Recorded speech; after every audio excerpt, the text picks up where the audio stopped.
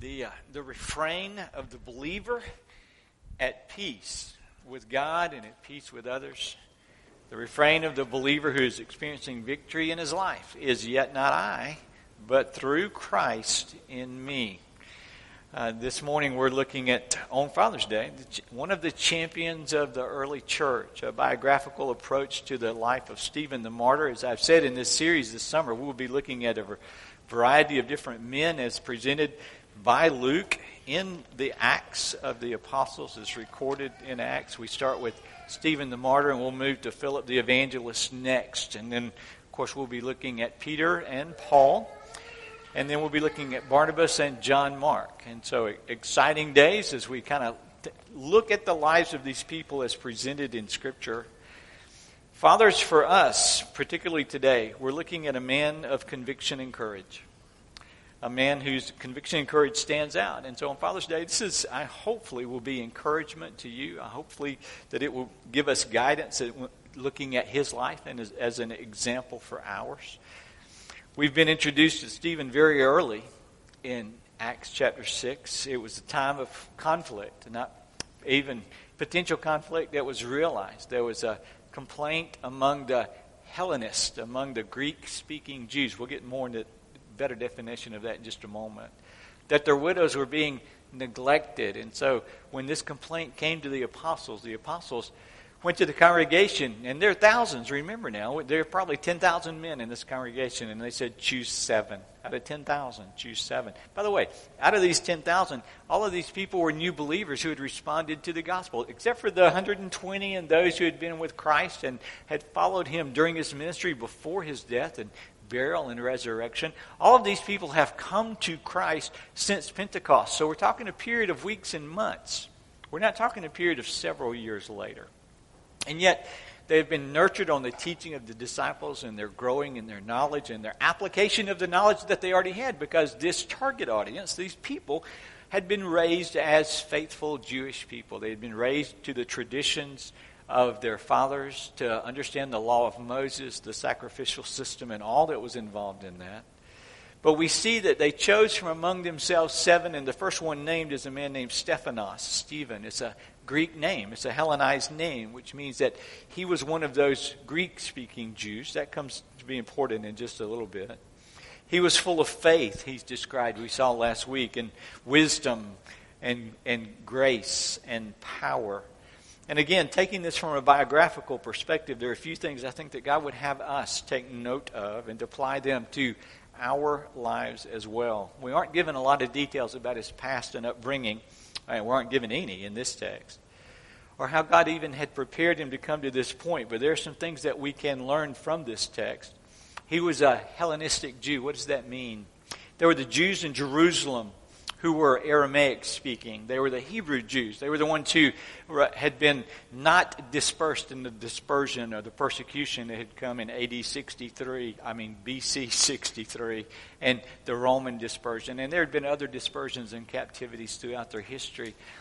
But there were those who were devout. There were the Hebrew Jews, the Aramaic speaking, that were in Jerusalem. But then you had other Jews who in BC 63 BC, Pompey, the Roman general, had come in and he had conquered a lot, and he had taken them as slaves and moved a lot of Jews to other places. This was a Roman approach to subduing the people that they had conquered.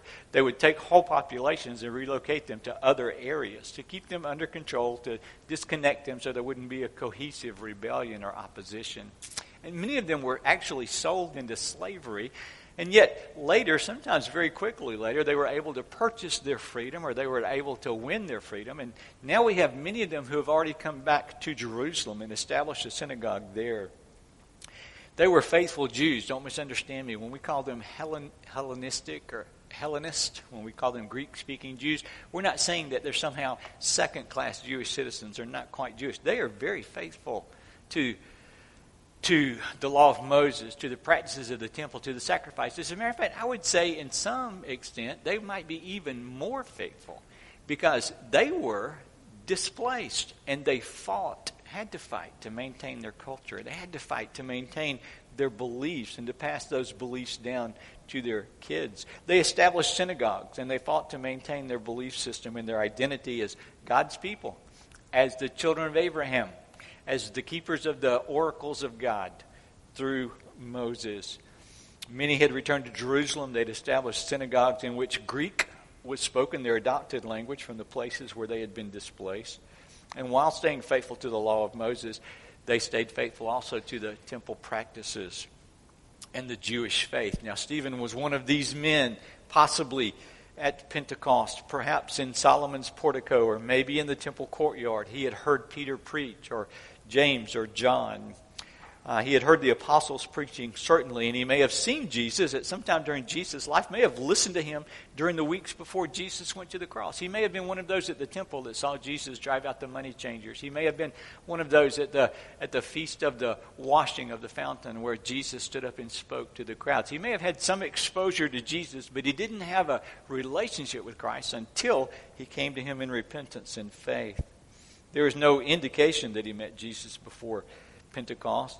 And there's very much to indicate that he came to know Jesus, the promised Messiah, at the preaching of the Gospels.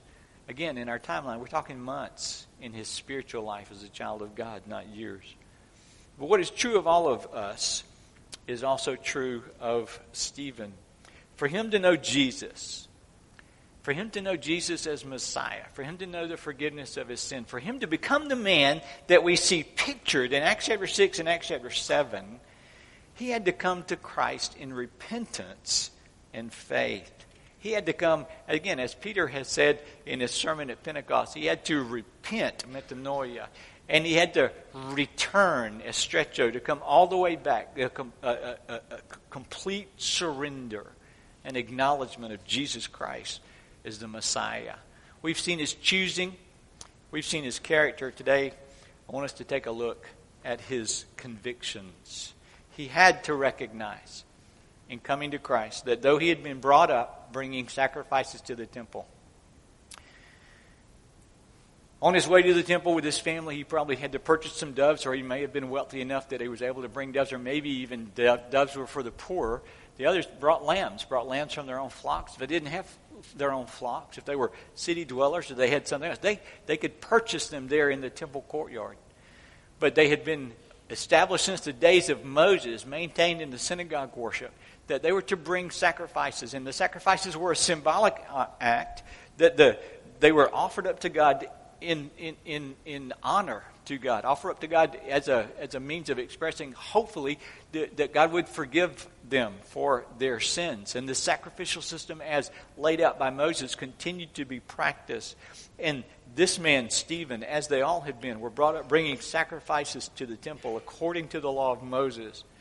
But now, having met Christ, he knew now that God's perfect Lamb, the Messiah, the Lamb of God who comes to take away the sins of the world, had come and had been God's perfect sacrifice. No more was it needful for him to bring doves or a lamb or a bullock to the priest. Jesus, the perfect Lamb of God, had come and had paid the penalty for all sin. I want you to understand the significance of that. This gets pretty important because there's some other things that had to radically change in his life. I mean, he'd always been doing this. This is the way we've always done it. This is how we go to church. This is how we worship as the people of God. We bring our sacrifices, we give them to the priest, and now all that's off the table. We don't do that anymore. He had been raised to be dependent upon the priest. As just a good Jewish man, he did not have an audience with God. For him to have an audience with God, he had to bring a sacrifice to the priest. He had to depend upon the priest to somehow represent him to God and somehow represent God to him. But now he's met Jesus. And according to the prophecies of the Old Testament fulfilled in this individual, Jesus is the only mediator between God and man. Now there is one mediator between God and man, the man Christ Jesus. And they saw that so vividly. They saw that so completely when Jesus was on the cross and God reached down from heaven and he took the veil that separated the Holy of Holies from the holy place, where only one person could go, the high priest, to approach the presence of God. And God just tore the veil in two, symbolizing that now we have access to God through that one mediator, the Lord Jesus Christ. All his life he'd been learning. Listen to me. All his life he had to go to a priest, and now he had the Lord Jesus Christ, and he had direct access to God. Though he'd been taught, particularly as a Hellenistic Jew, that he would hold fast to the teaching that the temple was the house of God. That the temple that had been built first by Solomon, that temple had been destroyed. It had been kind of rebuilt some after the release from the Babylonian captivity. You guys will remember Nehemiah, of course, particularly Ezra, and again Micah, where the building had kind of gotten plateaued. But then, of course, leading up to the time of Christ, Herod the Great had come back, and he wanted to be the king of the Jews, and he wanted the Jews to follow him. He got appointed by Rome. He got permission. And now you have Herod's temple, this massive, beautiful edifice. And the Jews had this heart tie to the temple.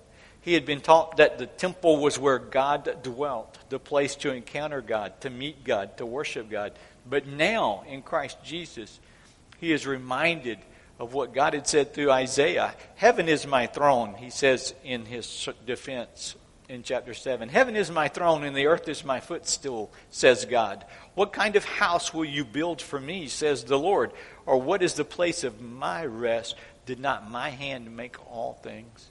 Now that the Messiah has come and the Holy Spirit has been poured out, those who worship God in spirit and truth. You remember the woman at the well when she tried to engage Jesus in a theological debate between the Samaritans and the Jews. And she said, your people say you have to worship in Jerusalem at the temple, but my people say they meant worship here on the mountain. And Jesus' response was, what was his response?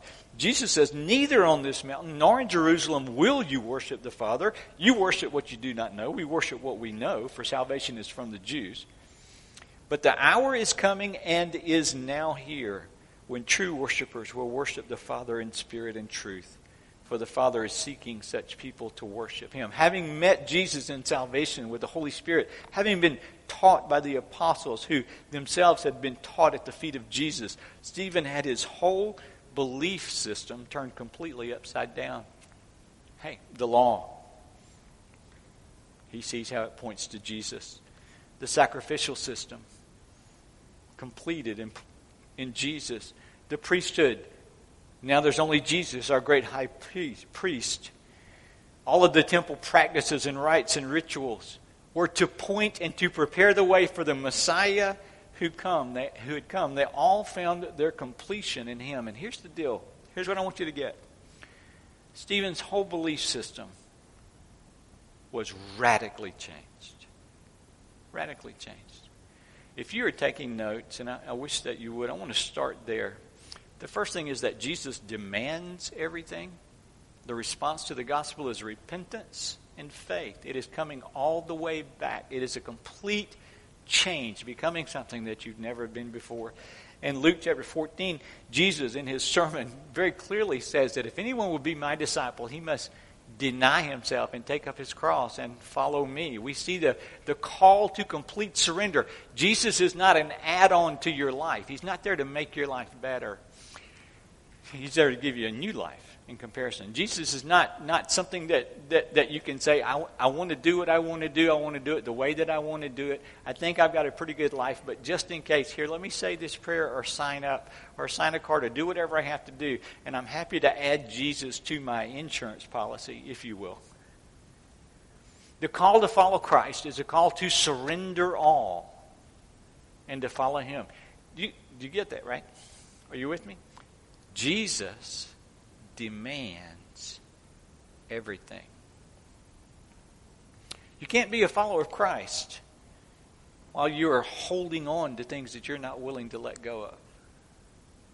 I want to tell you about a conversation I had. I mentioned it in Sunday school. It's just a couple of weeks ago. I was talking to a guy about the gospel. And we were going all the way through the gospel, the Old Testament and New Testament. He was happy to sit down and talk. When I asked him, who is Jesus to you? He said, Jesus is the Son of God. Jesus came and lived a perfect life. Jesus went to the cross and died for my sin. Jesus was buried. Jesus rose again. But the way he said it is just words. It had no meaning to his life. I said, why does that matter? Does it matter? And of course, I don't know how you shared the faith, but the good news is predicated upon the bad news that all have sinned and come short of the glory of God, and that the wages of sin are death. And I made it clear that he understood, according to Scripture, that all of us have earned the justice of a holy God. And that Jesus is our substitute. He is God's gracious provision so that we might be forgiven, so that we might escape that justice. And I went into some detail scripturally what that justice is going to look like. And he had the statement down pat, but it didn't matter. And I said, well, why does this not matter to you? And here's what it came down to. Again, this was a pretty lengthy conversation, but here's what it came down to. He said, if I give my life to Jesus, I won't be able to drink, and I like to drink.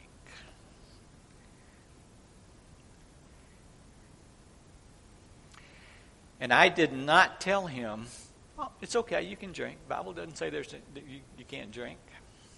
I didn't tell him that. You know why? Because until he's willing to give up what he's not willing to give up, he will not be saved. Do you understand? Sometimes it's not a habit. Sometimes it's not just a pleasure. Sometimes it's the attitude predicated upon pride that says, I'm not willing to let anybody else tell me what to believe. I'm not willing to let anybody else tell me that what I think is wrong. I'm not willing to let anybody else dictate what I'm going to do with my life or my future. And yet to know Christ, to be forgiven of sin, to be washed in blood, to have an eternity in the presence of a God who loves you. And by the way, this isn't sitting on the clouds and playing harps and just kind of floating.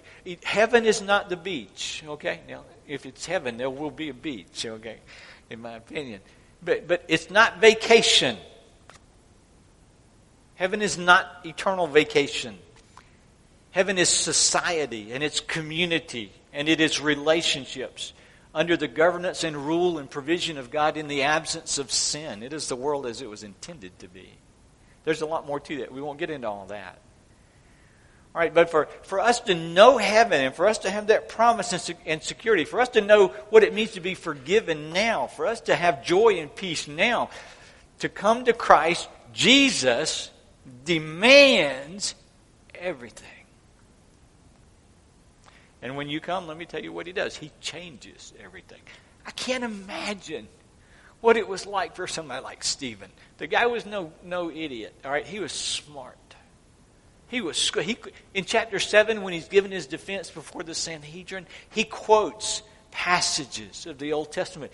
As a matter of fact, when Stephen stands up to talk to the Sanhedrin and they say, "Are you guilty of these things? Are you guilty of blasphemy against God?" He starts with Abraham and says, let me tell you about God. God called Abraham, promised him a son, and told him he's going. And he took him through the patriarchs. Are you guilty of blasphemy about Moses? Let me tell you about Moses. When he stood up, and if he would have done like me and announced his text, he would have said, today we're preaching from Genesis chapter 12 through Malachi chapter 3. Buckle up. We're going all the way from Abraham through the prophets. Here was a man who was established in his beliefs. And when he met Jesus, who demanded everything, and he surrendered everything, Jesus changed everything. Isn't that great? It's great truth for us to recognize the work that Jesus did in his life and the difference that he made. Stephen got it. Jesus demanded everything. Jesus changes everything. And I don't know your testimony. Some of us were raised in church, raised to godly parents. We came to Sunday school. We were part of the youth group. We were part of the college ministry. We were part of the business and young business and professional, whatever the different ministries were in the day. And you may have been exposed to the truth of Scripture throughout your life. And you think, well, there was no radical change in my life. I'm going to tell you that if you've come to Christ, there's been a radical change to your life, whether it happened at 6 years old, whether it happened at 16 years old, whether it happened at 26 years old, whether it happens at 106 years old. There is no salvation without there being You being made into something you've never been before, regenerated, made new in the Lord Jesus Christ. Now, your external behavior, I was raised in a pastor's family who lived in the parsonage that all the church members drove by on a regular basis. And I was not a rebellious kid any more than less than most of you were. How about that? I was a pretty good kid. And so when I got saved, it wasn't severe behavioral modification for me because my parents took care of that. You know what it was? It was a whole awakening to new life on the inside. The things that I could not understand, all of a sudden the Holy Spirit began to reveal them to me. The hungers I did not have, and all of a sudden I began to hunger for things that I had never hungered for before. I would stumble, I would fall, I would be selfish. But let me tell you something. I had a heavenly Father now who disciplined me because He loved me, and who would convict me of sin, and who would rescue me and walk with me and be sufficient for me. Every saved person has had a radical transformation. Jesus demands everything. Jesus changes everything. I'm reminded of the blind man in John chapter 9. I don't know much. Here's what I know. I used to couldn't see. Now I can see. Pretty radical change. And as you go through the Christian life, of course, he begins to explain more. I will tell you that one of the things they accused Stephen of was blaspheming Moses. In Hebrews chapter 3, we see that the preacher in Hebrews explains that Moses had a role to play in God's redemptive plan. But Jesus had been counted worthy of more glory than Moses, as much more glory as the builder of a house has more honor than the house itself. Hebrews 3:3. And you can look at testimony after testimony in Scripture, but I want you to look at your life. Was Paul radically changed? Yeah, we'll get to him. He's coming up. Was Peter radically changed? Yeah, we'll get to him. He's coming up. Was John Mark radically changed? Yeah, we'll get to him. He's coming up. What about you? Have you been radically changed? Jesus demands everything. Have you given it? Jesus changes everything. Have you experienced it? Stephen did. And you know what it did? It gave him courage. So we look at his convictions, but we also look at the courage of Stephen, because Stephen confronted the world head on. He confronted the world head on. Stephen didn't say, I need to be in school for 3 more years, or I need to get this credential, or I need to get this degree, or I need to have this experience. Or he did not. You know what he did? Not only in his ministry to make sure that the widows were adequately fed, and that ministry of service was coordinated and done well. He had a ministry of the gospel. The Bible says that he was given the same power to conduct signs and wonders that the apostles were, to verify his message, because he was delivering a message. And where did he go? He took the gospel home. He was a Hellenist Jew. He went to the synagogue of the freedmen. The freedmen were Hellenist, Greek-speaking Jews, possibly the very synagogue that he had been a part of before he came to Christ. And he began to teach them the gospel. He began to teach them about Jesus. And you know what? In every way that he had been challenged in his belief system, he challenged them in their belief system. And boy, did they argue. As a matter of fact, this text, when it talks about the Jews, it says that these guys, the synagogue of the freedmen, it says they came from different places. Cilicia, which is Southeast Asia. They came from Alexandria, which was the chief city of Egypt. There were some from, let me get the locations right. We're in chapter 6, Synagogue of the Freedmen. The Cyrenians, that's Southeast Asia. The Alexandrians, Egypt. Of those in Cilicia in Asia. Cilicia, by the way, is Southeast Asia, Asia Minor. And the chief city of Cilicia is Tarsus. You know anybody from Tarsus? That was very probably one of the synagogues that the Apostle Paul, when he was Saul the terrorist, attended. As a matter of fact, it is not beyond the realm of imagination that Stephen and Saul were the two who were leading this debate, this discussion over the Old Covenant and the New Covenant. Here's what I want you to know. Stephen had the courage of his convictions. He went to the place where he was best known and the experience that he best had, and he presented the gospel faithfully and consistently. And that takes courage. But he did it with wisdom, and he did it with grace. They could not answer him. And when they couldn't answer him, they got frustrated, so they thought, we'll just shut him up. And so they had people accuse him of blasphemy, and they carried it to the Sanhedrin. And when they had an audience with the Sanhedrin, this is the 70, but there were more than that in this room. This was a big crowd. When he had the audience, they asked him, are these things true of you? They had false accusers who said, he is blaspheming God. He is blaspheming Moses. He is going to change the traditions that Moses has brought, and he's blaspheming the temple. And by the way, they're called false accusers. I will tell you, all they did was put a different emphasis on what he was saying, because he was indeed saying that the Lord Jesus Christ is coming to make everything new. And when confronted in this very intimidating place, and they're looking at him, he knows they can kill him. They've already been locked up. They've already been beaten. The apostles have already been beaten. Jesus was sent to the cross and crucified, and he has been telling them the same thing that Jesus has been telling them. And yet with courage and with a face like an angel, he preached the gospel to them. He showed them, first of all, that he wasn't a blasphemer, not against God. That's what that whole first section of chapter 7 is about. That he wasn't blaspheming against Moses. He knew who Moses was. That's what that whole second section about in that sermon is. But he did tell them that there was an old covenant that has been replaced by the new covenant, and the new covenant is in the blood of Jesus Christ. And in Christ Jesus, everything changes.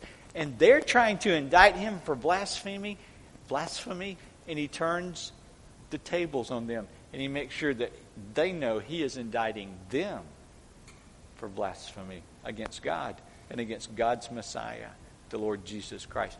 Courage. Courage. The ability to stand firm in the face of opposition. The ability to hold fast to your convictions. I want you to know that he was not some...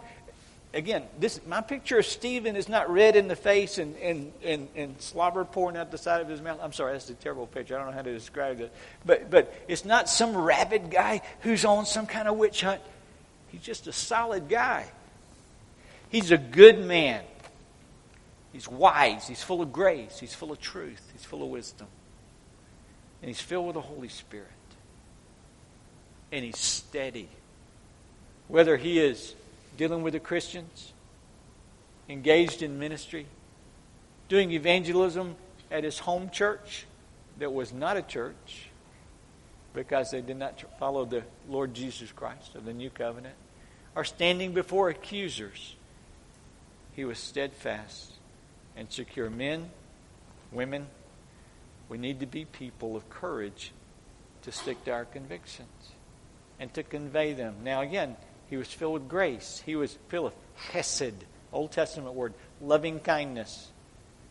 But I want to tell you something else about him. His courage came from his devotion to Jesus and the gospel. He was willing to do this because of his love for Jesus. He was willing to do this because he already knew, that there was no other name under heaven whereby men can be saved. His love for Christ and his love for others motivated his consistent witness and his willingness to engage. We'll close because I want us to look at that last verse there and just take a look at how Stephen is described here. This last verse, verse 15 of Acts chapter 6. Now, before we read the verse, remember the setting. He's been accused of blasphemy. He's been accused of blaspheming all that they held dear. And as we have seen, he is indeed telling them that the old covenant has been supplanted by the new covenant. That doves, lambs, goats, bullocks will not save. Only Jesus Christ can save. That the prophets have foretold that Jesus would come, and he came. That the law is not intended to save. The law is intended to demonstrate our need for a Savior by our inability to keep the law. All these things he has conveyed to them. and communicated to them. And now he's being accused and he's brought before this big crowd. And he's alone. There's nothing in the text that says that he had an attorney or a mediator or a representative or a public defender or a friend to hold his hand or a friend to put his arm around him. He's called on the carpet, standing alone in the middle of a hostile crowd. And gazing at him, all who sat in the council saw that his face was like the face of an angel. Isn't that an amazing testimony? I don't know what I would have looked like in that circumstance, but I'm pretty sure it wouldn't have been an angel. I might have looked scared and sweaty. I might have big eyes or closed eyes. I don't know. But I do know that there's something about this description that we need to take note of. And again, it's Father's Day. Men, can I challenge you just a little bit? We need men who are courageous. We need men who have the convictions of the truth of the Word of God and are willing to stand on it when it's hard. And we need men who reflect the glory of God. Now, we need women who do that too. Please don't misunderstand me, ladies. We need people, whether you are 13 years old or 30 or 80, who are so filled with the Spirit of God and who have spent such time in the presence of God that when people look at you, they see God. You know, what is the one time in Scripture where we have somebody's face reflecting the glory of God? Shout it out. What is the one time in Scripture we have somebody's face reflecting the glory of God? Moses. Exodus chapter 33 and 34, where God invites Moses up on the mountain. Moses spends time one-on-one, face-to-face with God as a man speaks to his friend in the tent of meeting. But now he has asked God to see his glory, and God has revealed his glory in the train of his glory as he hid him in the cleft of the rock and let him walk past. And as Moses comes down the mountain, and now he's got these commandments, the writings of God, the commandments, the law that is such a big deal from henceforth in the life of Israel. And he comes down. He had to cover his face with a veil because it was so bright. God allowed his face to reflect his glory. The Apostle Paul, in reflecting on this in 2 Corinthians chapter 3, is talking about the problem that Jesus... By the way, Paul went through this same transformation. Remember, Paul was in this argument. He was on the other side of this argument at this time. Jesus had to knock him off a horse to get his attention. So Paul knew this, and he knew the condition of the heart and how hard it was to release and allow the transforming work of God in his life. He knew it. And in 2 Corinthians, when he's writing that letter to the church at Corinth, he talks about the veil continuing to cover the face, or to actually cover the hearts of those who have not seen Jesus. But we now, through Jesus Christ, can see unveiled the glory of God. We now, with unveiled faces, behold His glory. And we are being transformed out of glory into glory. 2 Corinthians chapter 3, verse 18. And here's the statement that I want to make. When we know Christ on the inside, it is visible on the outside. When we have been transformed, when we have been made new in the Lord Jesus Christ, it becomes visible for other people. A pure heart, a heart indwelled with the Holy Spirit, becomes visible to be seen as we allow God's glory to fill us, as we allow God's truth to be upon our lips, as we surrender our lives to Him in salvation, and then day by day by day walking in obedience to Him. It's amazing what God does to change us. A clean heart, a pure heart, is visible outwardly. Stephen is one of the champions of the church. He gets to make his defense. And the next time that we gather from Acts chapter 7, we're going to look at the charge that he was blasphemous against God and blasphemous against Moses and blasphemous against the law and blasphemous against the temple. And we're going to take time to just simply see how the Lord Jesus Christ captured him and used him in that circumstance. But here's what I want you to know about Stephen. He was willing to give his life for the glory of God in the hopes that those who were witnesses to his message and ultimately his death would be transformed by this same power. As he's being laid hands upon, drug out of the temple, cast down, people are going around picking up rocks and stones. They are angry. They are nuts. They are going crazy in anger at him and what he said and what he said about them. Partly because it's true. And they know it. And they pick up these stones and they sling them at him. And they are killing him, executing him. His prayer is, Father, don't hold this sin against them. His hope, his goal is not some vengeance or revenge. It's not to justify himself. It is to proclaim the truth in order that people's lives are transformed as his had been transformed. He's a real champion, isn't he? God's looking for champions today. He's looking for people who will wholeheartedly follow him, who will surrender everything and have everything changed, who will walk in obedience to him with courage, regardless of the cost, and whose lives externally, visibly reflect the transformation that has taken place internally by the Lord Jesus Christ. Isn't God good? He is good indeed. He is so good. So I encourage you today, folks, if you think, I can't do that, I cannot do that, let me just go ahead and affirm your belief. You cannot do that.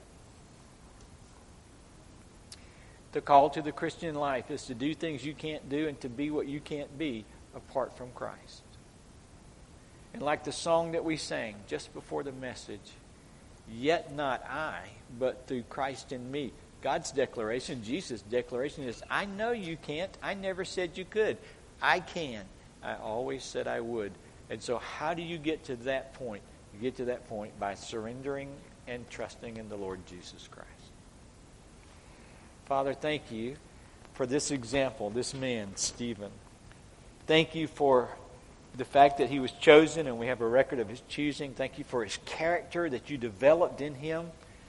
Thank you for the convictions that he held so firmly, that so radically changed his life. And then the courage that he had to convey those convictions about the old covenant and the reality of the new covenant through the blood of Christ, to convey them to his peers and his families and friends, and ultimately before the Supreme Court of the Jews, the Sanhedrin, and then recorded for us and recorded for history for us.